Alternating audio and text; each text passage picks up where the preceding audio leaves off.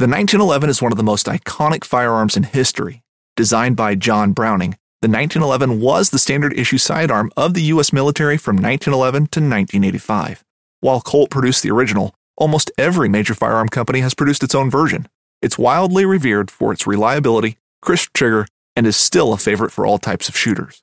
Whether you're looking to buy or build a 1911 and just about everything for guns, log on to MidwayUSA.com. Whether you're just looking to stay warm during a hunt or need maximum concealment, the clothing you wear can make or break a hunt. At MidwayUSA.com, we understand hunting clothing has come a long way with more meticulously crafted camo patterns, advanced scent control technologies, and weatherproof options to withstand the elements. Hunters have to wait until their favorite season, but shouldn't wait on gear, which is why Midway USA offers super fast shipping. When you're ready for your next system, log on to MidwayUSA.com.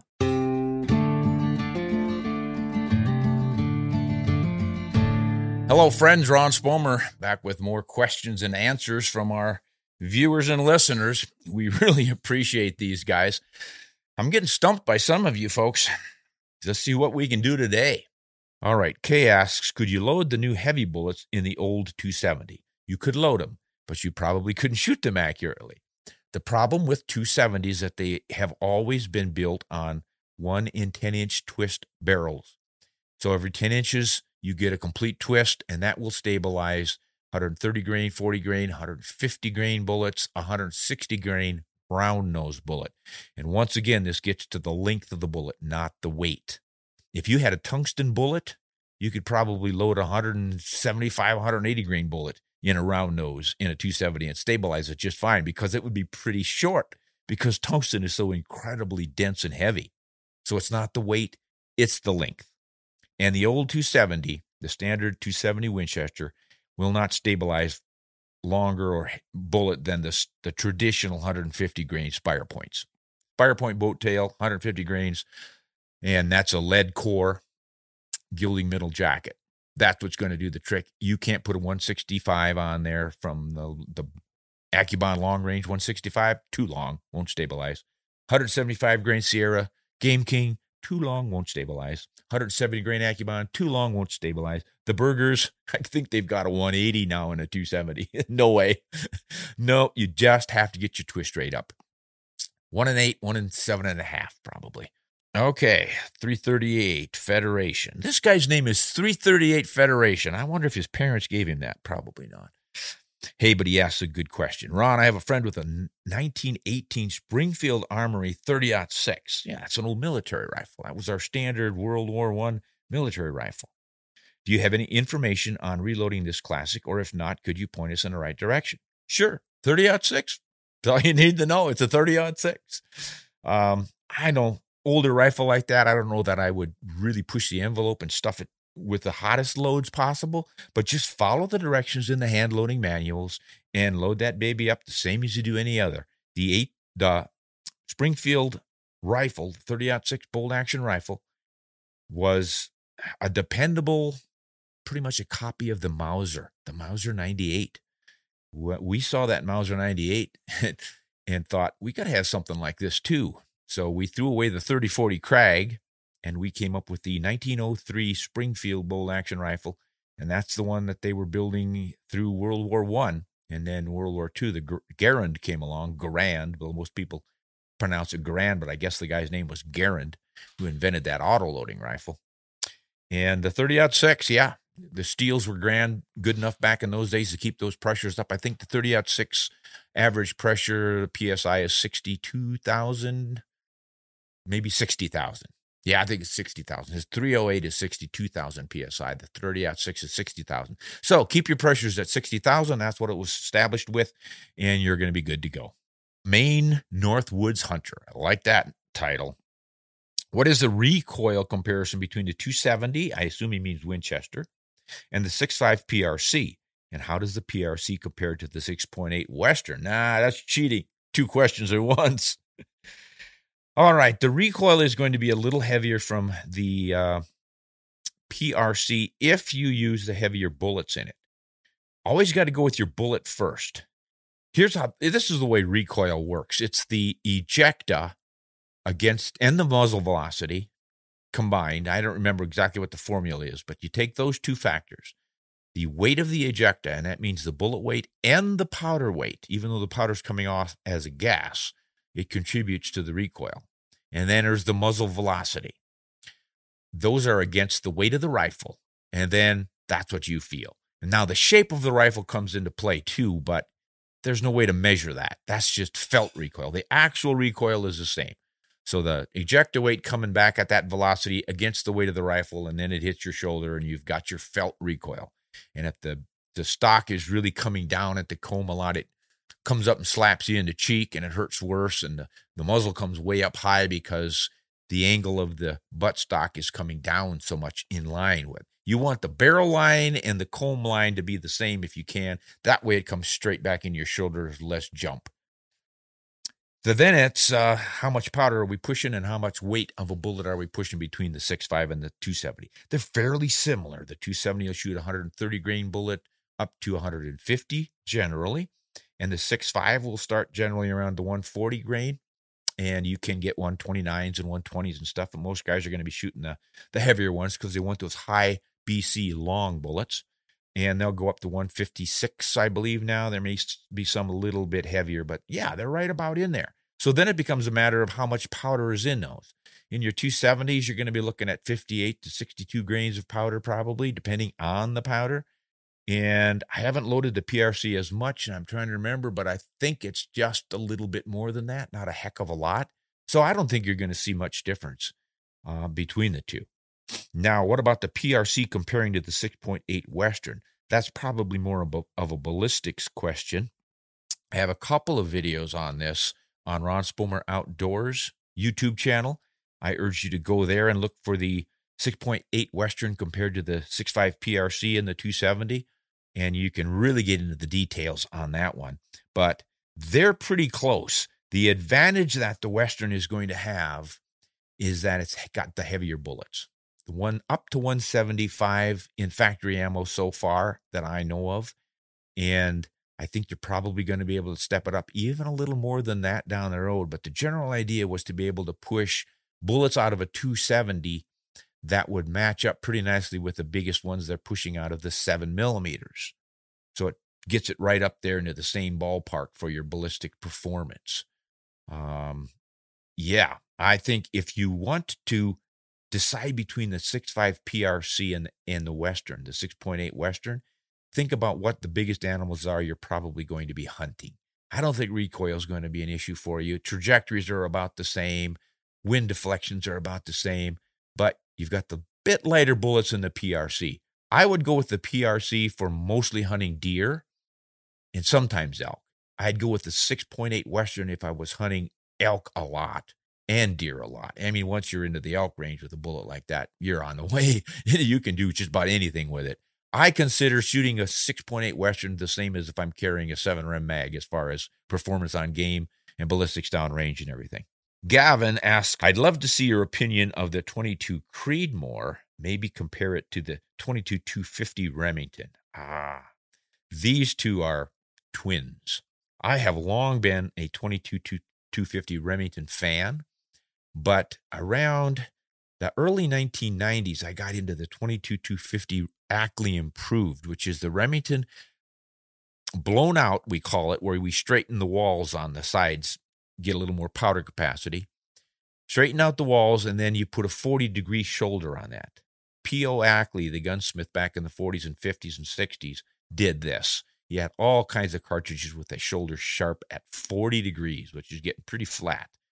And you'd get a little more powder in there. You generally pick up 50 to 100 feet per second with most cartridges. But the bigger thing was that your brass lasts longer when you're loading. You get less stretching. You're not always having to trim the necks on it. And you definitely have good head spacing against that 40-degree shoulder. And then there are some who say, well, that also helps keep the powder, unburnt powder, in the case during firing. In other words, when the primer ignites and the pressure begins to build, you're not pushing powder down the barrel, and then the powder itself kind of acts like sandpaper. Whether or not it does it, I don't know. A lot of guys say that, and it certainly makes a degree of sense. And then it burns further down the barrel. You're always going to get some of that with anything but a really, really fast burning powder. But by holding it powder in more with a sharp shoulder, instead of flowing easily out of the case and into the throat and tearing up the rifling right there at the start of the lead, you're going to burn more of that powder, the idea was anyway, in the case itself. Legitimate? I don't know. What do you guys think? There's all kinds of opinions out there, but I don't know of any positive studies that prove that. But that's a pretty good theory. At any rate, that's what was so wonderful about the Ackley improved cartridges, and still is, of course. The downside to it is that you have to fire form your brass. If it's made right, the 22-250 Ackley improved can shoot standard 22-250 ammo. It just fire forms to the shape of that chamber. And I don't know that I've ever lost brass to cracking when I do that. You just build a fairly light load or just shoot standard factory loads, and the case will be the right shape when you're done, and then you can run it through your Ackley improved loading dies from then on out, and everything works out. Sure has for me. Now the Creedmoor comes along. Well, what's the 22 Creedmoor? Well, you take the 6mm Creedmoor and you neck it down to 22. I don't think they changed the shoulder angle to 40. It's a 30-degree shoulder on the 6mm Creedmoor, and I'm sure they're keeping that 30-degree shoulder. They just neck it down. Trim what results from that would be an excessively long neck, so I'm sure trim that down. It is not, to my knowledge, a factory cartridge yet. So you're talking about essentially a wildcat. So you're also going to have to make your own brass, but a lot easier to make brass this way. If you're a hand loader, you know how this works. You've got your 6mm Creedmoor brass. You buy a die that's been built for the 22 Creedmoor, and you lubricate your case and you run it through the die, and it squeezes the neck down, and bingo, there you go. Trim the neck and you're ready to load. To me, that's going to be easier than having to fire form cases into 22-250 AI. The cases look almost identical. Powder capacity is within a grain or two, so it's a toss-up. You're going to get pretty much the same velocity out of either one.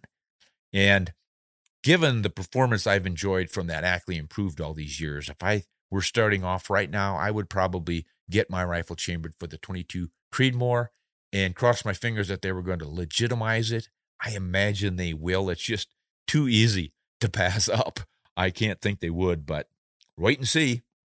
But the fact that you can just take your 6mm brass from the Creedmoor and neck it down that easily, even if they never do commercialize it, if you're a hand loader, you're in business.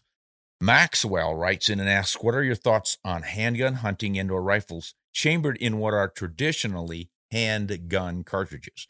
Examples are 44 mag, 357 mag, 454 Casull, 460 S&W, and 500 S&W, and many more.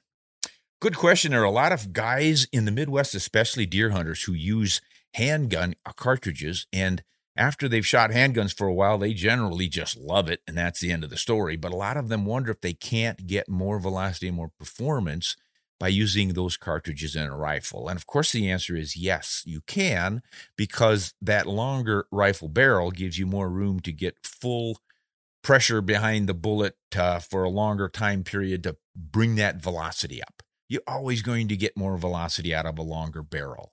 The question is, do you need it? And do you want the inconvenience of a longer gun in your hand than a handgun? I would imagine most deer hunters would say, not a problem, because so many of us these days are sitting in stands for our deer hunting. Back in the 1940s, right after World War II, and then for the next, probably for the bulk of the 20th century, most deer hunting was still done by still hunting, meaning you're walking slowly through the woods, stopping a lot, glassing, looking for sign, and hunting for that deer, and or big drives where guys would get together. And I think this came out of the camaraderie of World War II. The soldiers came back, and they had been working in patrols and platoons and group effort, and they realized this is one of the oldest of human hunting skills. This is what Native Americans were doing for probably thousands of years. The group would get together and drive the bison over the cliff, or drive them into the waiting arms of a spear chucker or something.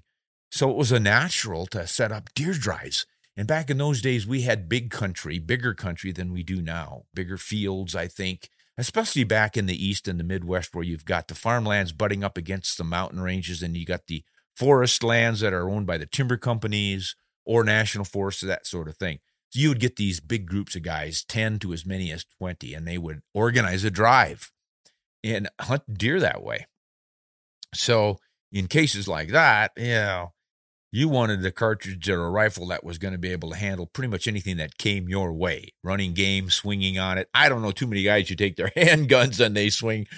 I've done it once or twice on jackrabbits and feral hogs, but I don't know of anybody who makes a habit of it. But what's happened since those days is that everyone has gotten tiny little parcels to hunt on, getting tougher and tougher to get great big ranches and farms to hunt. So guys will pick up 40 acres. They'll buy it, put a cabin on it, and that'll be their hunting grounds. And then they will manicure it and manage it for increased wildlife. Then, all the deer, planting trees and brush and vegetable crops for them and all those sorts of things to really improve the population of wildlife on your 20 or 40 acres or 100 acres. But still, it's a fairly small property, and guys don't want to spook the deer off by still hunting it or driving it. I mean, drive your 40 acres and you push all the deer onto the neighbor and he goes bang and there went your deer. I hear this a lot from guys and it makes perfect sense. So they're generally sitting in a tree stand with their handguns and they're shooting their deer inside of 100 yards. And a lot of times, of course, they're taking them at bow range. Why not? But then again, there's some guys who've got these open fields on the edges of their places or part of their properties, and they're sitting in their tree stand, and there's this buck just out of range at 175 yards or so. Would a rifle make it easier for you to put that 454 Casull on target? It will certainly help, guys, because you're going to get that increase in velocity. And I'm not a big handgun hunter, never have been. I know the cartridges, and I've shot most of them, but I just don't study them the way I do the ballistics of a rifle. So with a 460 Smith & Wesson, I know you can make that baby stretch out there pretty darn far. So in a rifle, definitely would recommend that one. I remember when that came out, I had a handgun. I don't remember which one it was, probably a Smith & Wesson. And, of course, it was the big challenge to shoot that heavy recoiling, but it wasn't too bad. And since somebody else was paying for the ammo at the time, I thought I better get my fill. And there was a post standing out there, and I asked if it would be all right if I tried to mow that thing down, and they said it would. I don't remember how many shots it took me, but I think I went through a full cylinder and then a half of another one before I got that post knocked off. But that kind of got me started on the 460 Smith & Wesson, and I thought, if I take up whitetail hunting out of a tree stand with a handgun, I'm probably going to use this one. But again, the 44 mag, the 357 mag, those are real popular with handgunners, and you can find a lot of rifles chambered for them. Single shots. There used to be a Navy Arms that had a 44 rifle. There's several of them out there. You can find some lever actions in it. A lot of guys will get those. And yeah, you're going to get a little more velocity. But here's the deal, guys. It's not going to be remarkably more effective at long range because you're still shooting flat-nosed bullets. Unless you're a hand loader and can make a special bullet for it, and or look into the Hornady Flex tips. They may have some higher BC, more pointed bullets that will work in those. I would imagine they do because they certainly have it in the lever action 30-30s and 35 Remington, that sort of thing. So that could make a significant difference and might extend your range by, maybe 50 to 100 yards. So it's definitely worth looking into. If you're stuck with a handgun only or straight-walled cartridge only state or county in which you have to hunt, that's probably a pretty good option. Well, that's about all the time I have today, guys. I really appreciate you listening in. We're going to be trying here pretty soon to get some guests on so you don't have to just listen to me drone on and on. I've got some interesting guys on the line that have agreed to come on. Some of them you already know, and other ones I think you're going to be enjoying getting to know them because they know a lot about building ammunition and bullets and loads and hunting and all the rest of the things we all want to know more about. Thanks for tuning in. This is Ron Spomer signing out with his usual hunt honest and shoot straight.